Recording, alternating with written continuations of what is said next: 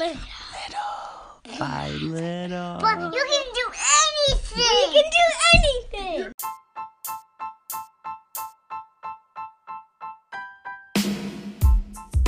What's going on, everybody? This is Christian Gujinov, and I want to welcome you to this very special episode of Peak Performance Principles. I got to interview an incredible individual whose name is Alan Stein Jr. He's a keynote speaker, author, and performance expert. He began his career as a basketball performance coach, where he got to work for over 15 years with some of the highest performing athletes on the planet. Individuals like Kevin Durant, LeBron James, Stephen Curry, Kobe Bryant, Kyrie Irving. He got to work with some incredible athletes. And since he has transitioned into being a keynote speaker and an author, his book is called Raise Your Game, High Performance Secrets from the Best of the Best. This is a top 15 book of all time when it comes to best mindset books and best productivity books. I would highly recommend it. It's an incredible book. Each chapter is pretty much a different principle that helps you raise your game. And he's an incredibly emotional speaker, very passionate. You'll hear it in the interview. He loves what he does, and he's so genuine. And this interview was just incredible. I can see why so many companies want to bring him in. Companies like American Express, Pepsi, Charles Schwab, Starbucks, and dozens of other companies bring him in to help their employees improve their performance. And I can see why a lot of these athletes wanted to work with him as well. I hope you enjoy this interview. We talked about a variety of different topics, from mindset to youth sports, and I played a really fun game with him, like a March Madness bracket game, kind of toward the end of the interview. It was a very cool interview. He's someone that I've followed for a really long time, and I hope that you enjoy this interview. I know it was something very, very powerful for me to hear his thoughts on some of the topics we talked about. So without further ado, let's get into it. All right, everybody, welcome to this episode of Peak Performance Principles. This is Christian Gujinov with a very, very special guest. I've got Alan Stein Jr. on the phone here, and we are going to be talking today about peak performance. He's going to be going over some incredible, useful principles that you can immediately apply, and we're going to be going over just a lot of ways to raise your game.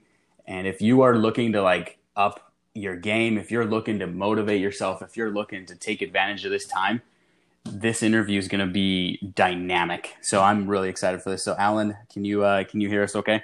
I hear you perfectly, and I'm excited to be joining you. We're going to have a fun chat.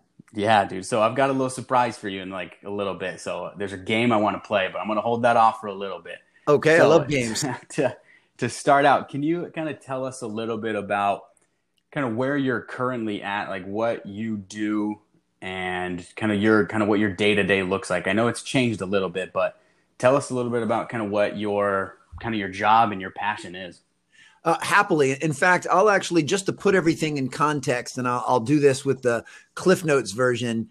Basketball was my first identifiable passion, and I fell in love with the game at 4 or 5 years old. And here, 4 decades later, in my mid-40s, basketball is still a major pillar in my life. And I bring that up because one of the best pieces of advice that I ever received, and something that I want to share with all of your listeners, is you need to find what it is that you love, what you're truly passionate about. You need to find what it is that you're pretty good at, where your natural talents lie. And then you need to find where those two things intersect. And that point of intersection will be your strength zone. And the more time you can spend in your strength zone, certainly the more successful you'll be, the higher your performance will be, but the happier and more fulfilled you'll be as well. And the reason I bring that up is in everything I've ever done, basketball has been a spoke on that wheel. And even now, at present, as technically a keynote speaker and author, basketball is still a part of that. And growing up, I was a fairly decent youth and high school player. Was able to play at Elon. It was Elon College at the time. It's now Elon University down in Burlington, North Carolina. And I knew upon graduating that I wasn't going to be able to play basketball any further, but I still wanted to be attached to the game. So I started to develop an equal affinity for strength, conditioning, fitness, and performance training. And I decided to be a basketball-specific strength and conditioning coach. And I did that for just over 15 years. before I made this pivot to what I'm doing now. And while a good portion of what I do now is serving corporate audiences, I still make an effort to speak to teams and athletes and coaches and schools, because certainly that's a big portion of my heart and a big portion of my past. But basketball is the common denominator and the red thread that links all of these different things together. And that's why, I'm as happy and as successful as I've ever been right now at present day, because I've been able to find ways to navigate through that and stay in that strength zone. That's awesome, man. So so just to reiterate, right? So the passion, so finding a passion and then finding something you're good at, and where those two intersect, that's where you put your focus and attention and all of your effort into. Absolutely. And for me, that point of intersection has always been serving other people. And for the most part, like if you wanted to put me in a box and you wanted me to identify with one specific vocation, I consider myself a coach.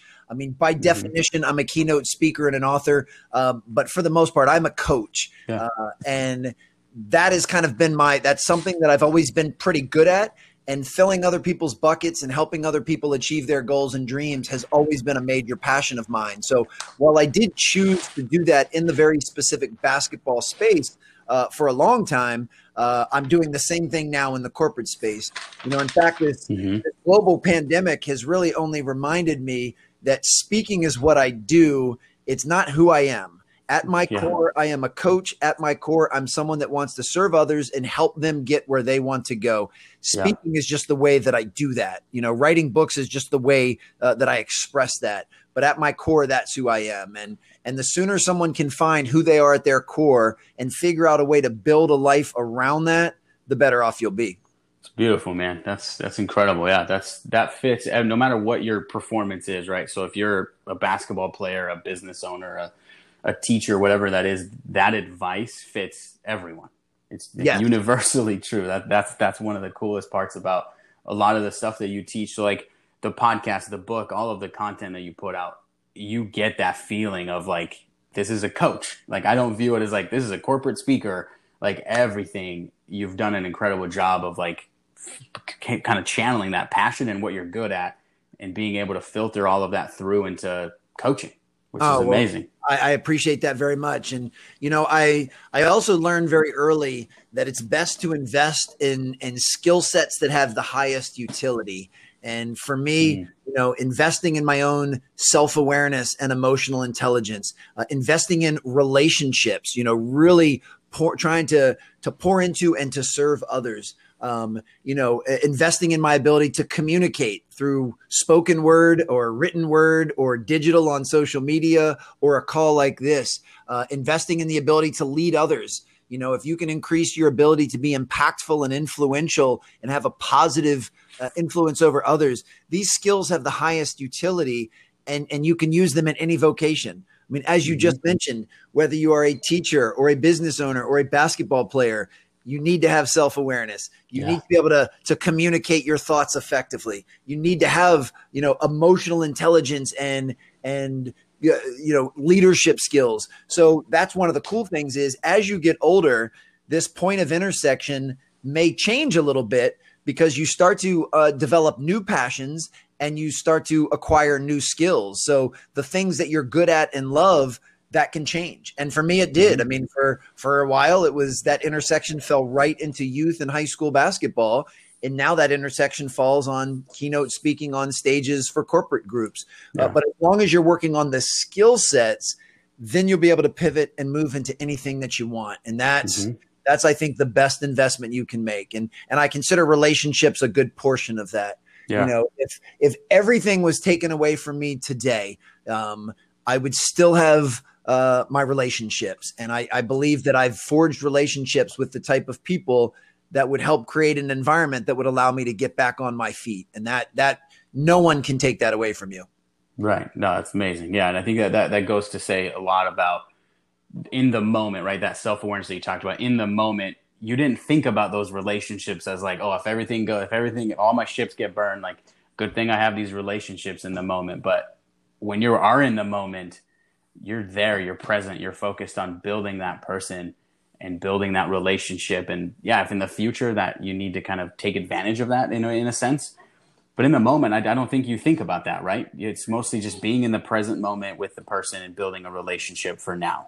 Yes. And how can you, my mindset is always, how can I serve them? You know, I want to give freely with no expectation of anything in return. So this is not about, I want to do you a favor so that if everything does get taken away from me, you're going to owe me.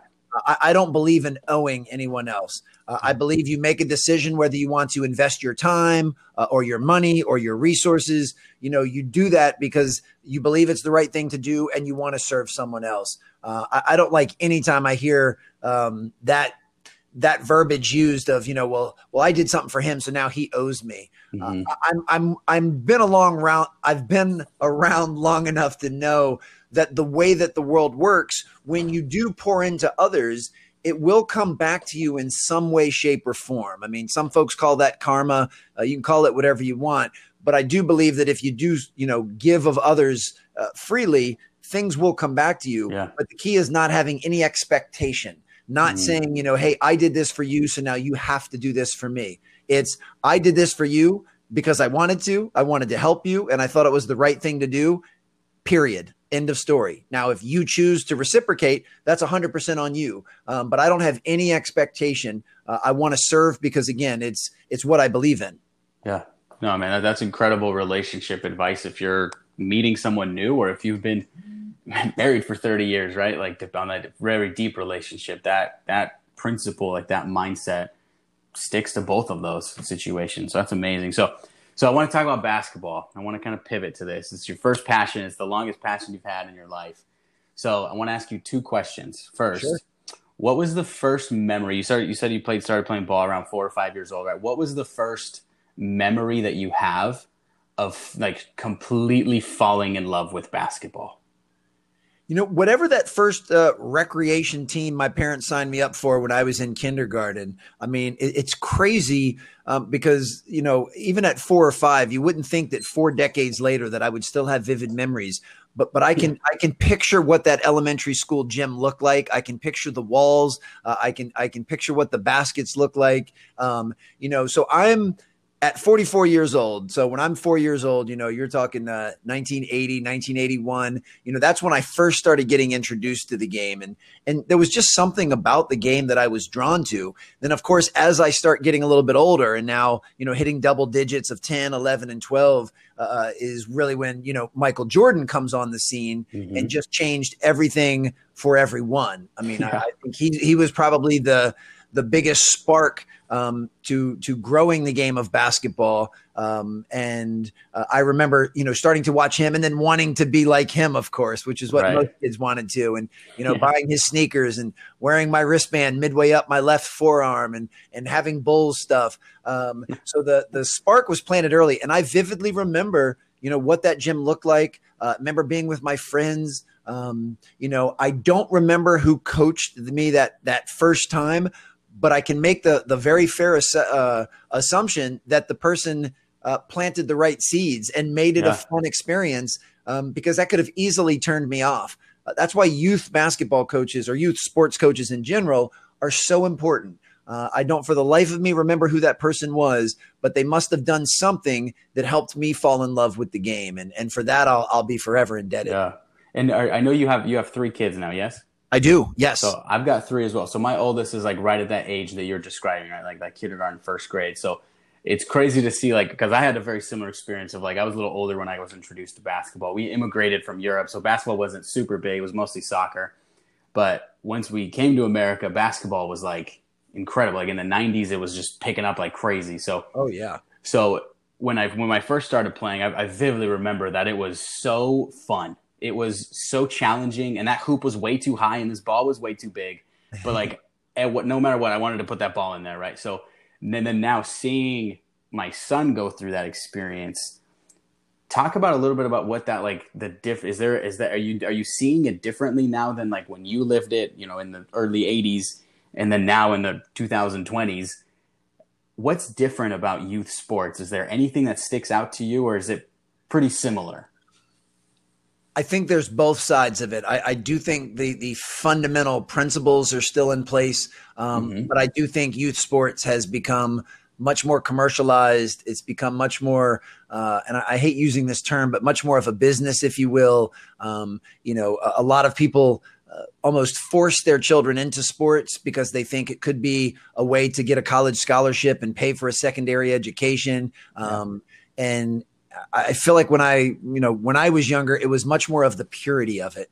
At that time, I mean, the NBA, it was not this global billion-dollar behemoth that it is now. It was, the best players in the world were playing in that league, but that wasn't the driving force. I mean, kids played sports and played multiple sports. I mean, basketball just happened to be my favorite.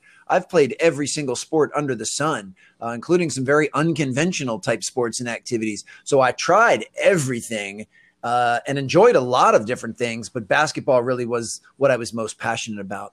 I also think, and this is not just in youth sports, I think this is rampant even in schools now.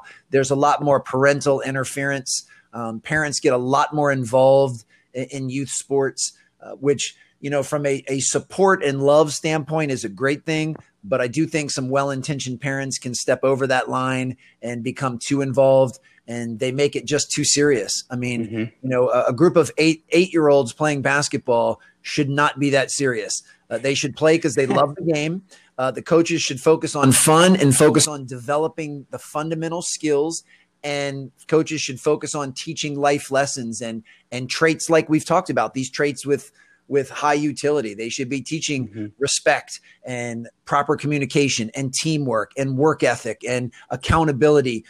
So those need to be the primary reasons that kids play sports. And unfortunately, in today's landscape, that's not always the case. Yeah, no, I couldn't agree more with you. So if you have, like you being a parent and being around youth sports, what advice could you give parents? And this is more of a very selfish question because I sometimes fall into this category. So what advice could you give like parents that are, their children are kind of going through this phase right now?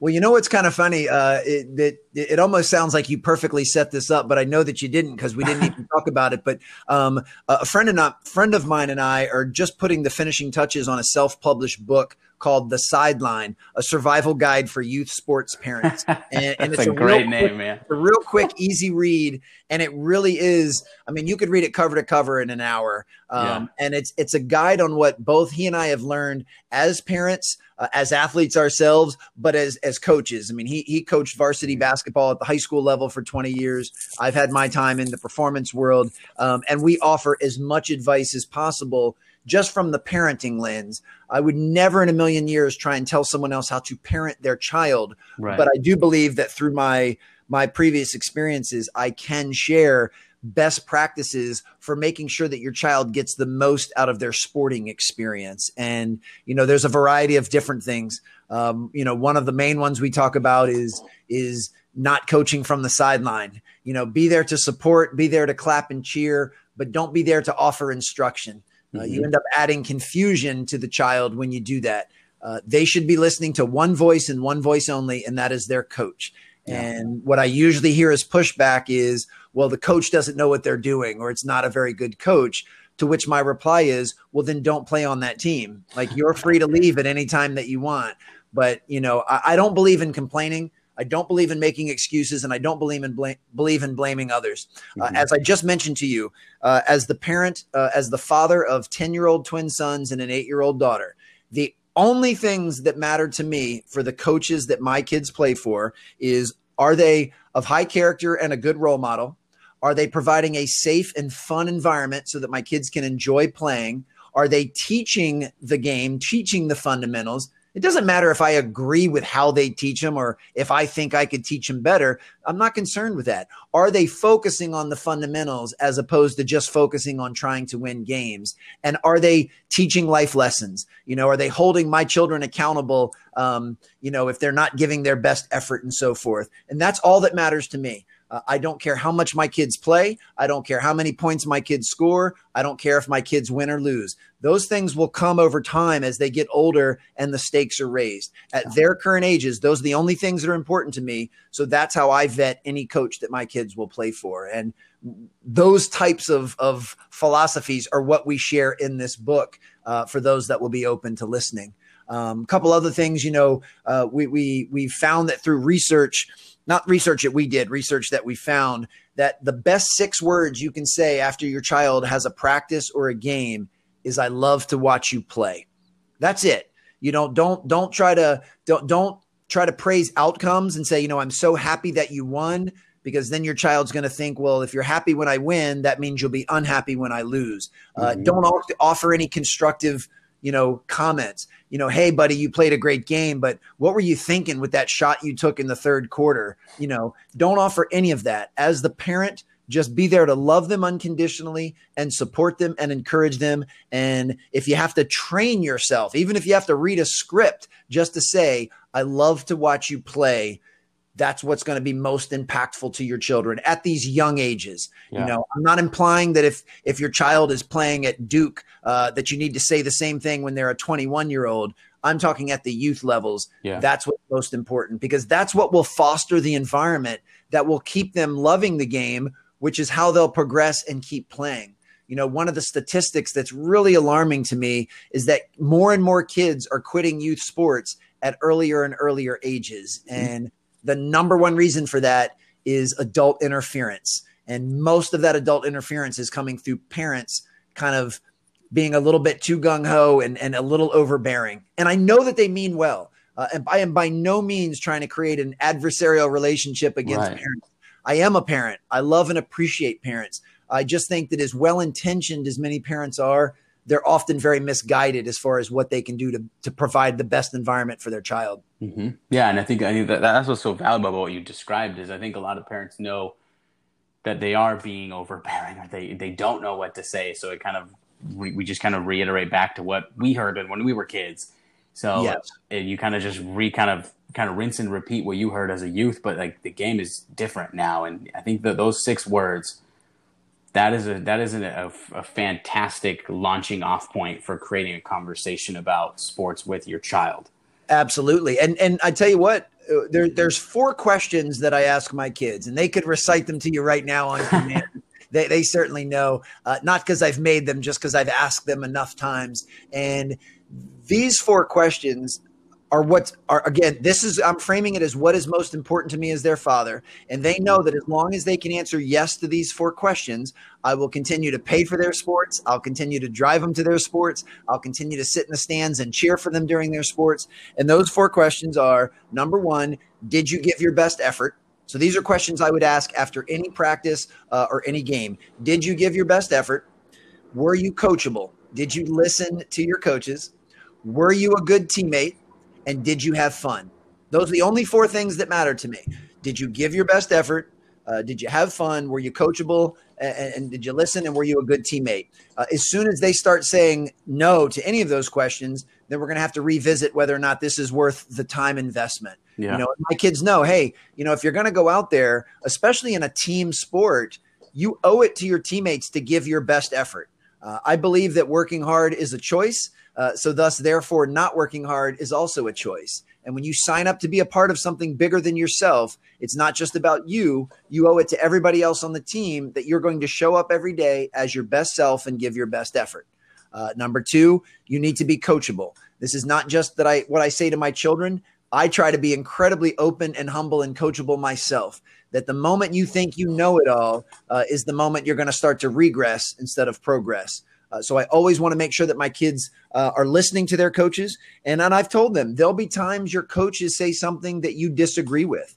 There'll be times your coaches tell you to do something that I would tell you to do something different, but that doesn't matter. You respect them by looking them in the eye when they're speaking, locking in and paying attention, and give them a yes, sir, or a yes, ma'am, and do your best. And I believe, as we go down the list, I believe that being a good teammate is one of the most important qualities that a human being can have. That if you can become the type of teammate that you want to play with, there's not a team in the world that doesn't want you a part of their organization. And this is even true as adults. I mean, if you can be a world-class teammate, there's not many businesses in the world that won't find room for you. And then, of course, I want you guys to have fun. You know, if you're not having fun, then there's no sense in us being here. And you know, one, because I do believe at the youth level, the fun should be highlighted and should be the most important. But as you get older, if you're not enjoying what you're doing, there's no way that you'll be able to give the effort and focus required over a sustained period of time to be any good at it. So if you don't like doing it, then find something else to do. And my kids know that once they've made a commitment for a season, they have to finish that season. But then when the season's over, if they didn't have fun and they choose to never play baseball again or never play hockey again, that's fine. They have that right. I would never force them to play, but they have to finish the commitment that they started. And the reason I bring these 4 questions up is, you know, most parents are so concerned with the outcome. You know, I want my child to win a state championship, or I want my child to get a college scholarship or to be a pro. And I'm like, I get it. That's fine.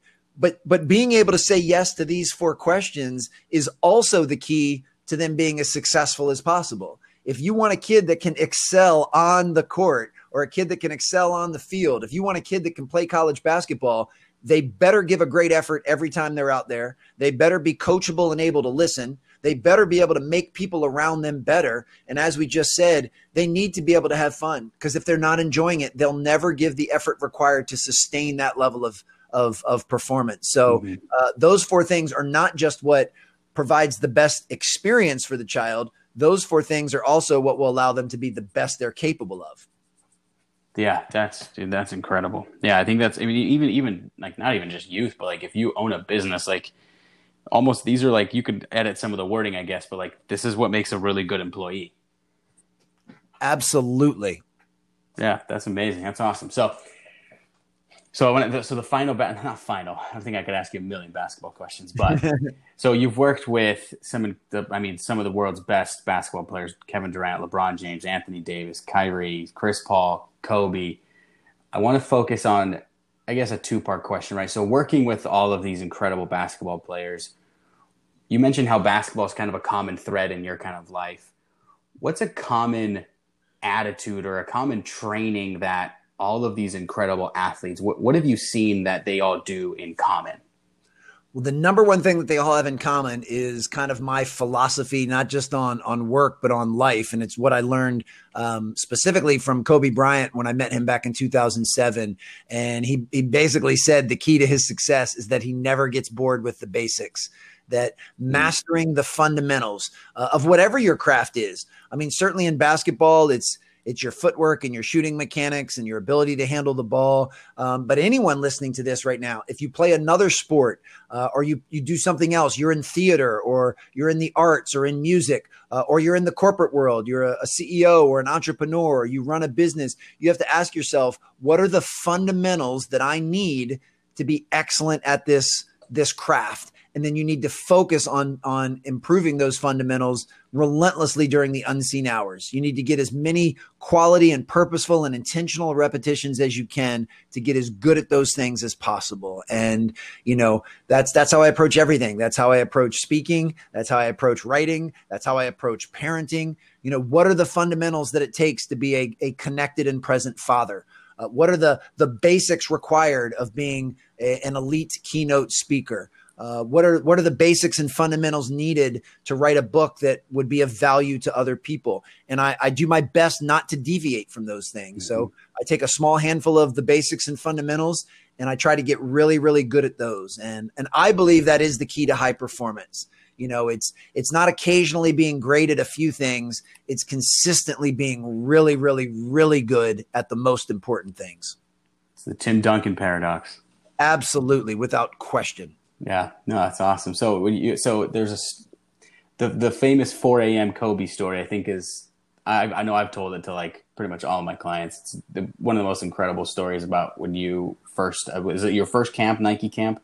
Yeah, that was my first time doing a Nike Skills Academy and first time meeting Kobe. And that was where that was the I never get bored with the basics, as you know. So I'm just letting your listeners know that's kind of the punchline to the story and the lesson from the story. You know, here this guy is a multi-time All-Star and world champion and surefire Hall of Famer and multi-millionaire. And during the off season, you know, he's up in the wee hours of the morning focusing on the basics during a private workout. And that just surprised me as a young coach because I expected to see some more flash and some more sizzle and left that going, okay, if the best player in the world at that time is going to focus on the basics, then that's probably what I should be doing as well. And I'm certainly not batting 1,000. I'm not perfect. There have been several times where I've deviated from the basics. I've gotten that shiny object syndrome where I've wanted to chase something a little too sexy. And every single time that has been the wrong decision. At some point, I realized,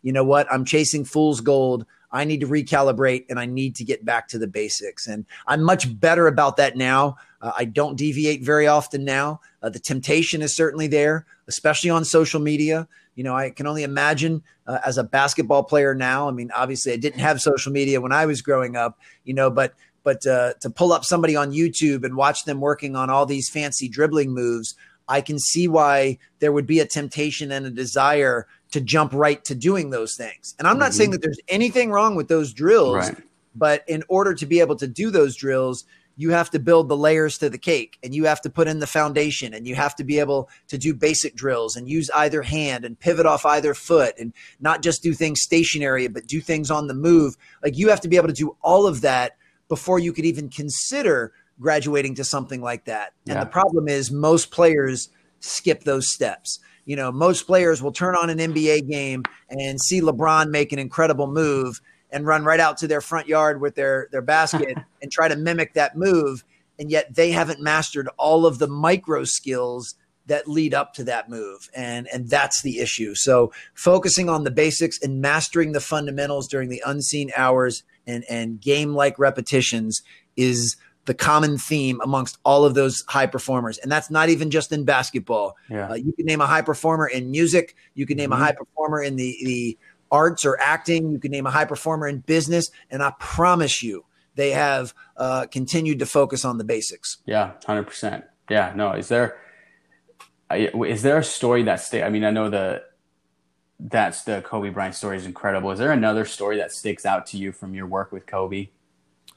No, not a specific story, but I saw on an interview later. So this was not an experience that I had, but I saw that when folks asked him why he chose to get up that early, he said, because if I get up that early, then I'm coming in for my second workout when most of my competition is going in for their first workout.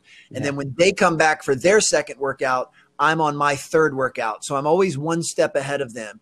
And he said, you know, in a week, that won't do much. In a month, that won't do much. Even in one off season, it might not do a lot. But he said, year after year, if every single day I'm getting in at least one more quality workout than you are, then over time, I will be untouchable. My competition will never be able to catch me because I've got such a head start. And I'm not necessarily saying that more is better. I hope players listening to this, I'm not telling you that you need to get 3 workouts a day. I'm not telling you that you need to start at 3 a.m.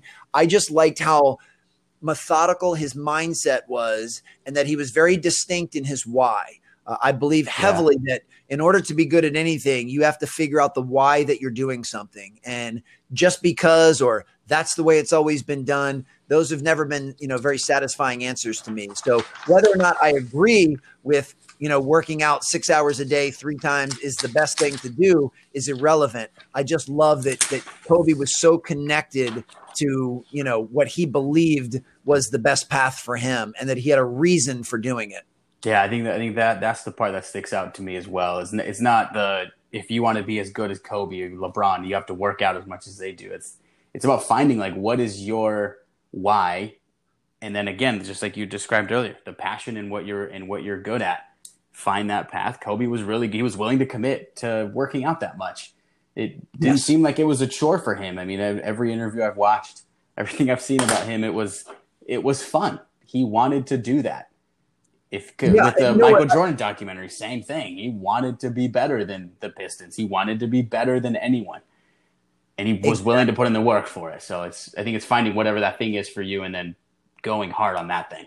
I had heard also that, and I'm probably butchering this a little bit because I didn't see it firsthand. A friend of mine told me about this, but someone had asked Kobe one time, do you regret any of the sacrifices you made to be so good at basketball? And he said, I didn't make any sacrifices. That is exactly what I wanted to be doing with my time. A sacrifice means not doing something you want to do in order to do something that you need to do or you have to do or should do. And he said that was never the case. There was no place that I'd rather be than in the gym working on my craft. So every decision I've ever made was very intentional, and that is exactly what I wanted to be doing. So I didn't even have to make sacrifices. And again, whether or not I agree with the terminology is irrelevant. I like the way that he approached it, and I like his mindset on that. Yeah, incredible. Yeah, no, it's amazing. It was sad to see him go, but the lessons I think has been tenfold from young athletes learning from him, and the legacy he's left is unparalleled. So I appreciate that, man. I appreciate you sharing that. So I want to kind of pivot. I want to play a little game.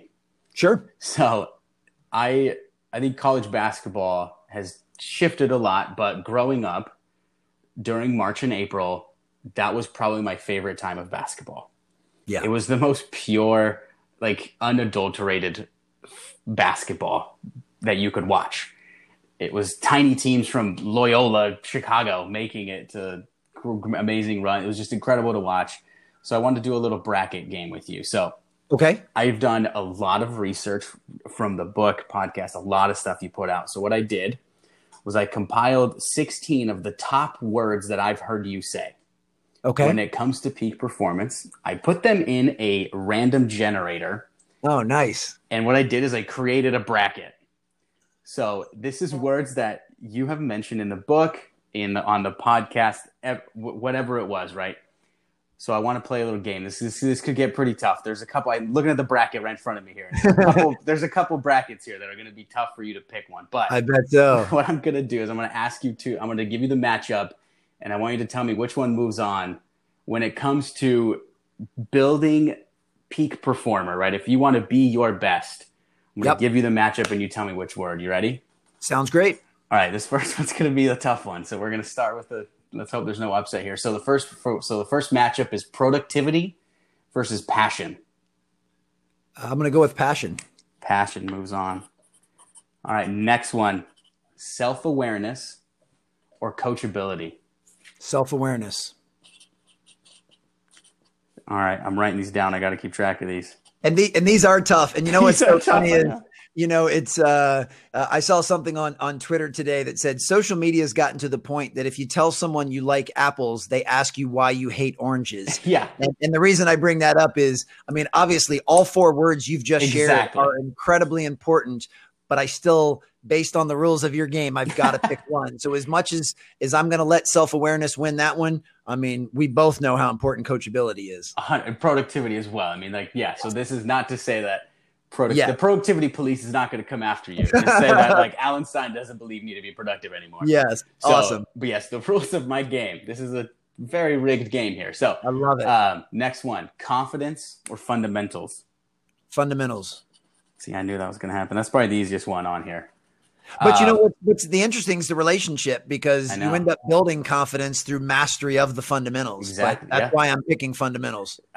So that was my train of thought as well. Confidence is one of those things that I think you need one of these other words in order to develop. Yes. Right. So that's why I thought it was the easiest matchup on here. All right. So the next one is effort or communication. Effort. You hesitated. I did. That's a tough one. I know. All of these, man. I know they are. Brutal bracket. You and the random generator did a great job of this random generator was fantastic. I've always believed that giving a great effort does not guarantee that you'll be successful, but giving a poor effort guarantees you won't be. And that was what ran through my mind during that split second hesitation. But my entire life is based on communication. Right. So, but yes, we'll stick with effort. Okay. All right. Effort. All right. Let's move to the next side of the bracket. So optimism or discipline? Discipline. The hardest one to spell. I was Yes, absolutely. All right. Next one is unselfishness or energy. Unselfishness. Is there a reason why?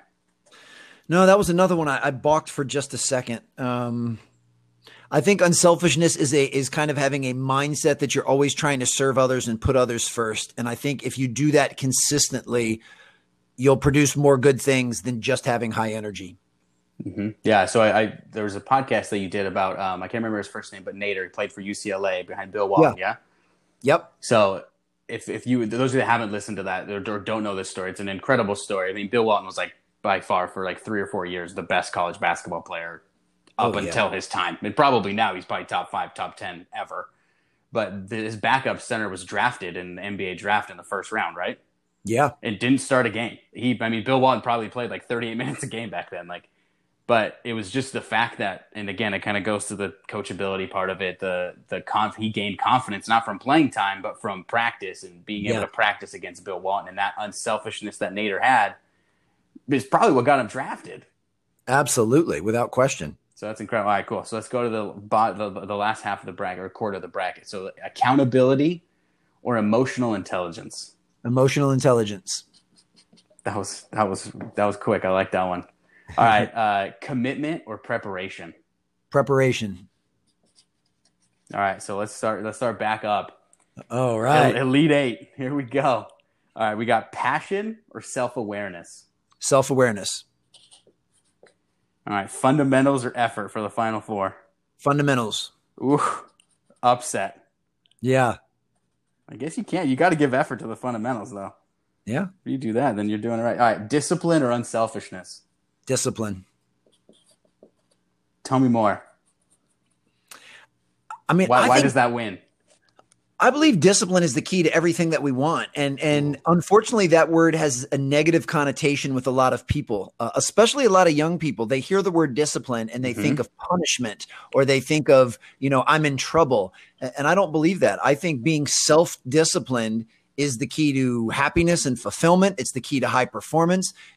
Having discipline, it will basically unlock a lot of the words that you've had in this bracket. Yeah. I mean, it's having, Kobe Bryant had the discipline to be in the gym at 4 a.m. and the discipline to focus on basic footwork and offensive moves instead of doing something more flashy, and the discipline to do that every day, even when he didn't feel like it. I often think in today's day and age, motivation is a little bit overrated.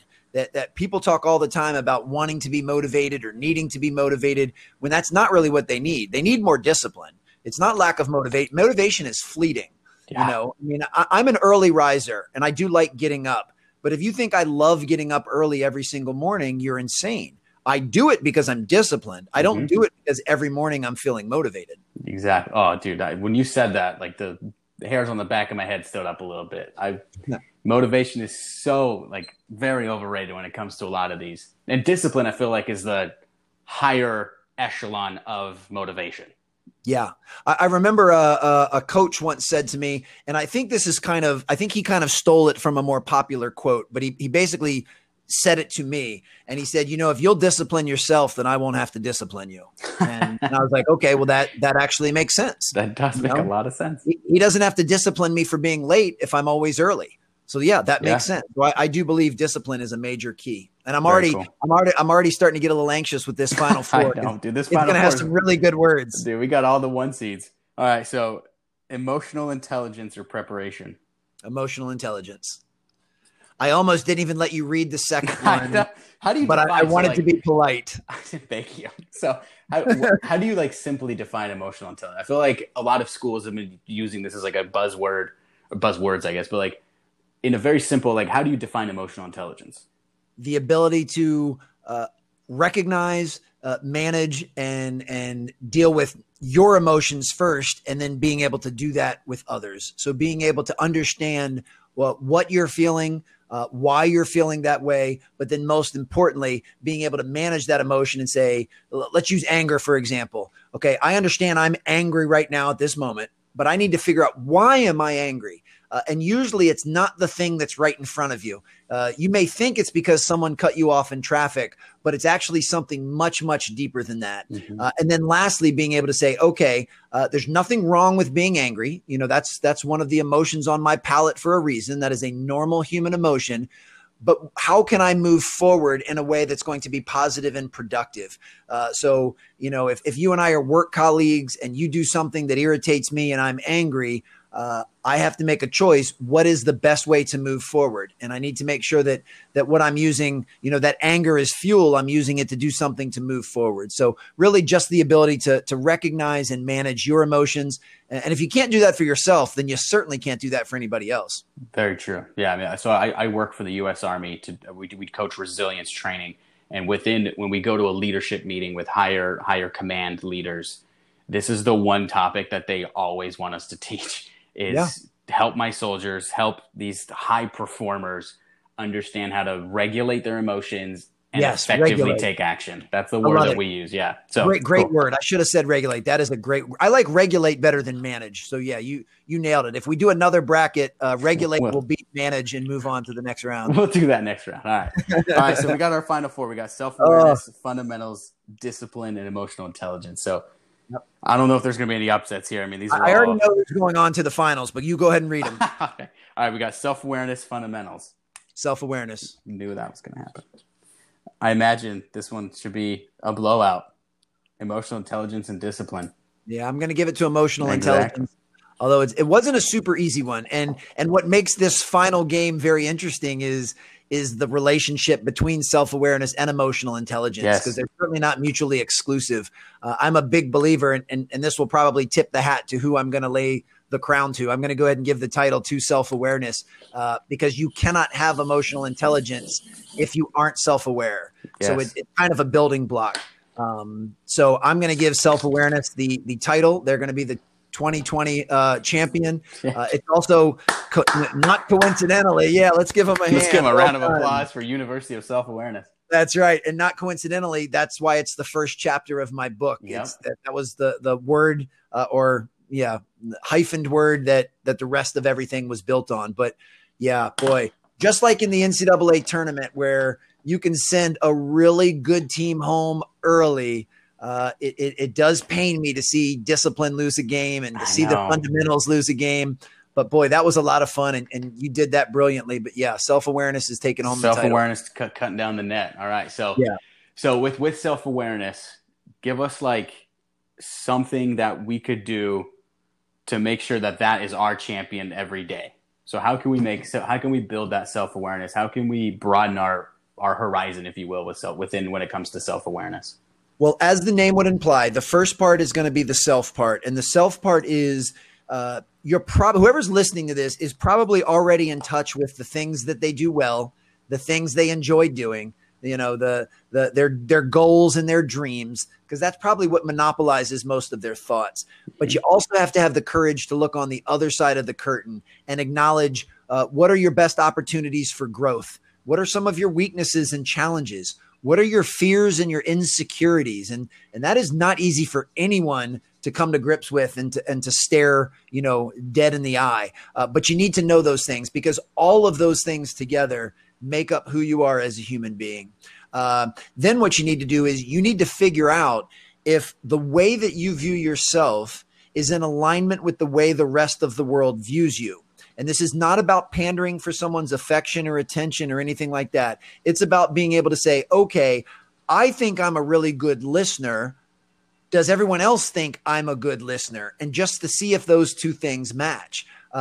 So in order to take self-awareness to the next level, you actually have to step outside of self and involve some other people. Now, this could be something like a professionally trained therapist or counselor, somebody that can help you see some of your blind spots and can give you unbiased feedback.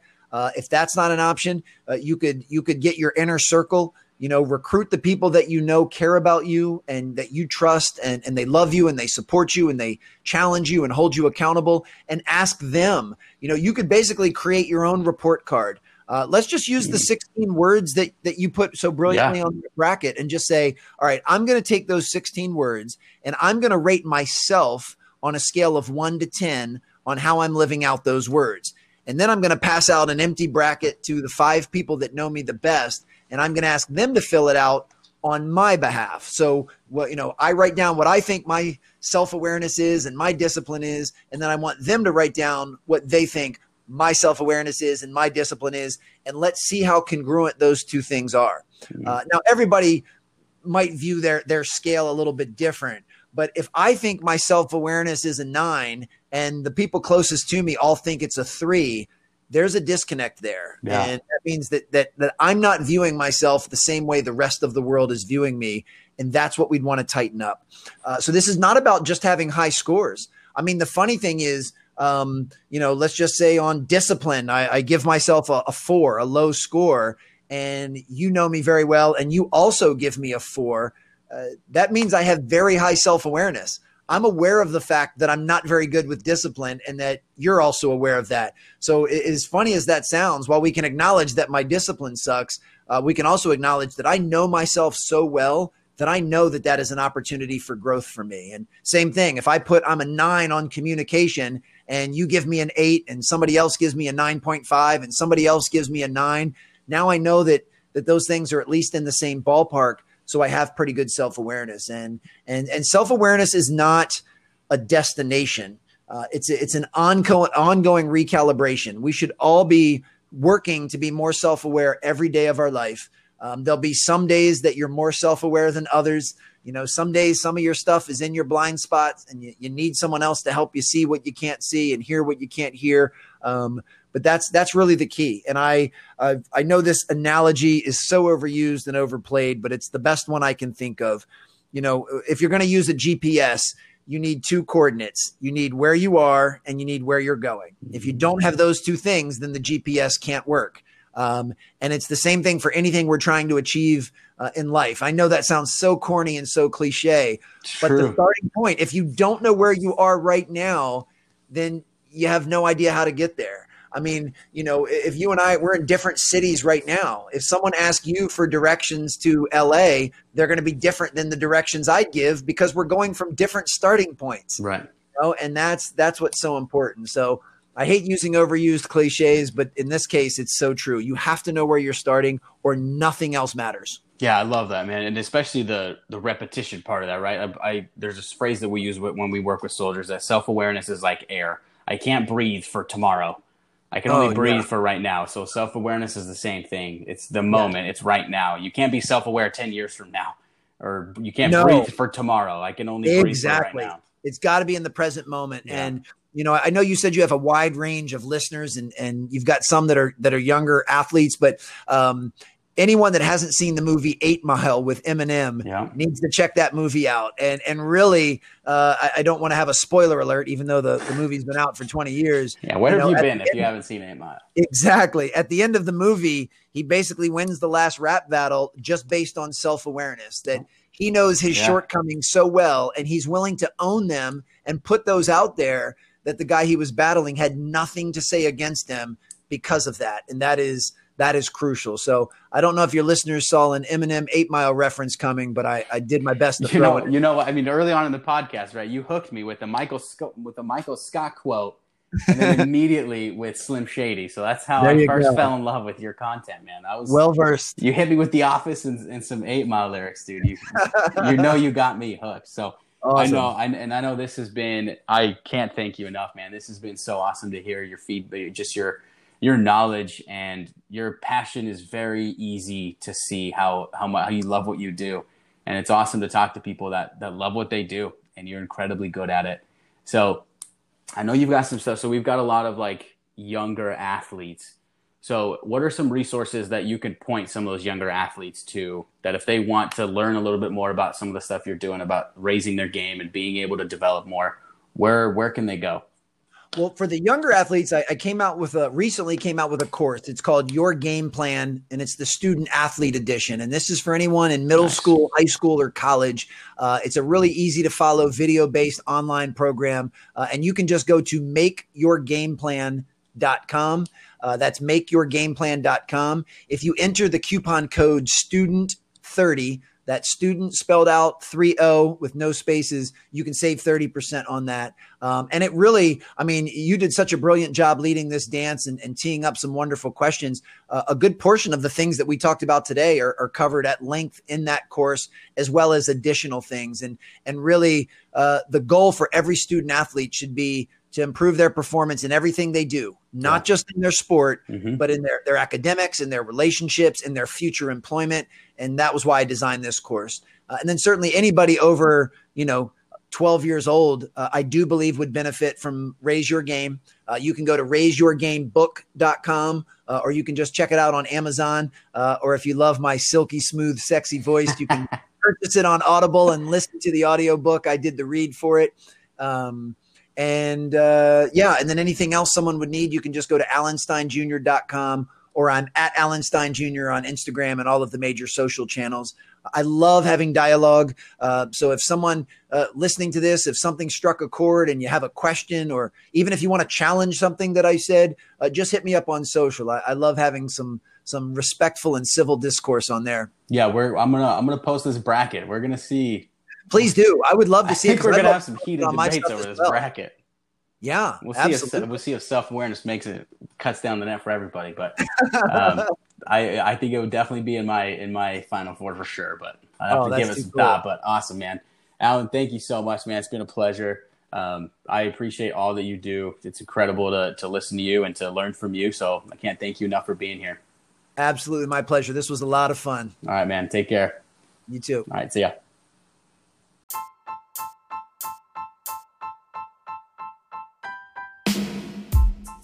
All right, guys, thank you so much for listening. I hope you enjoyed this interview. I know Allen was such an incredible guest for me. I learned so much from him. I just wanted to highlight a couple points real quick. There's a couple things that I wanted to kind of bring up from this interview that really stuck out to me. The first is the strength zone. He talked about it pretty early on in the interview. He talked about the strength zone of this intersection between what you're good at and passion. So it's something that you're passionate about, something that you like doing, and something that you're good at doing. This is something super important. I know for me, when I was in school, right after my undergrad, I was trying to figure out what I wanted to do with my career, what I wanted to do with my life. And there was this moment where I had this realization that, you know what, I love sports. I love working in sports. I love talking to athletes. I love being around athletes. I love being around high-performing individuals. I love that. And I also was really good at listening. I feel like that was something I was very good at. I could listen from early on. Felt like I was a really good listener. And those were two things that I knew I was good at listening, and I knew I loved sports. So I ended up finding a perfect job for me in sports psychology. It's what I do every day is I listen and I provide help to athletes, to business owners, to high performers.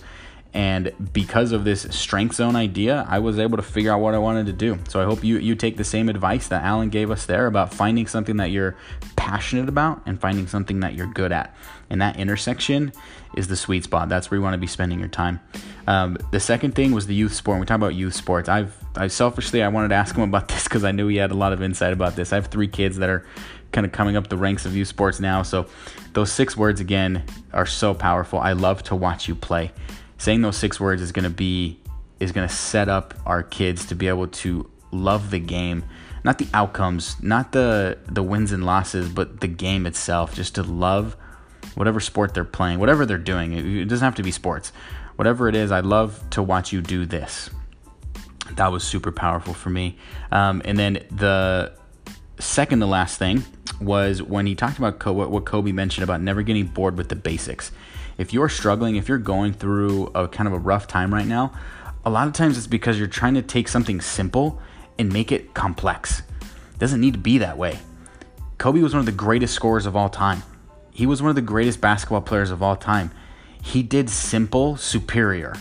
He was so superior doing the simple things that nobody could guard it. Nobody could block his shots. Nobody could guard him because he was so good at the simple parts of the game. You think about players like Tim Duncan. You think about players like Karl Malone, John Stockton, who I grew up idolizing. Like they just played very simply. It was an easy game. It was a pick and roll. No one could stop it for 20 years.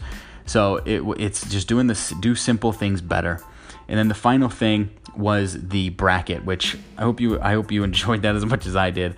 When I was thinking of this idea for this interview, I was getting like super excited beforehand, and I had no idea how it was going to turn out. It was just these random words, but I think it turned out great, and I think just the conversation around self-awareness was incredibly powerful. And to build that self-awareness, the tip that Alan gave us is to rate yourself on each of these 16 words, these characteristics, and rate yourself on 0 to 10. See where you are, and then give that bracket and say, hey, this is what I said. This is what I thought were the most important. This is how I would rate myself, and have them fill out the bracket as well and see what they think, and then also ask them to rate what they think you are. I think this could be a really cool individual self-awareness builder, but also if you're on a team, if you're a coach and your assistant coaches, if you're a manager and your assistant managers or your leaders in your offices, this could be a really cool activity for a professional development, a personal development opportunity to rate yourself from 0 to 10 on these topics, on these words. See where you stand, and see where your direct people that you work with, see where they see you at. I think it could be a really, really great professional development as well as a personal development opportunity. So I want to thank you again for listening to this. I absolutely love this interview. Alan is someone that I've been listening to for a really long time, and it was almost like a little bucket list item for me to be able to have this conversation with him. And the bracket, I wanted to kind of share this with you as well. I'd love to get your filled out brackets. I'm going to post it on our Facebook page and our Instagram page. I filled out mine before the interview, and it was tough. That was probably one of the hardest things I've ever done, is filling out this bracket. So if you want to fill this out, if you want to check out this bracket, I've created a little bracket for it. You can check it out on our Instagram and our Facebook page at Mental Strength Performance, and you'll be able to find it there on one of the posts. Also, once you filled it out, send us a picture. Email me a picture of it. I want to consolidate some of these and kind of get as many as we can.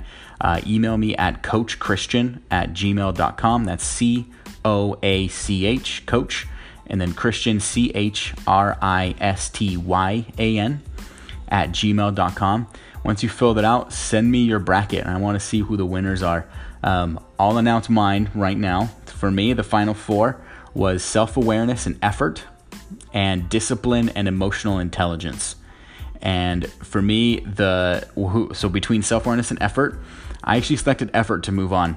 And between discipline and emotional intelligence, I had emotional intelligence. So effort and emotional intelligence were in my championship game, and effort ended up winning the whole thing.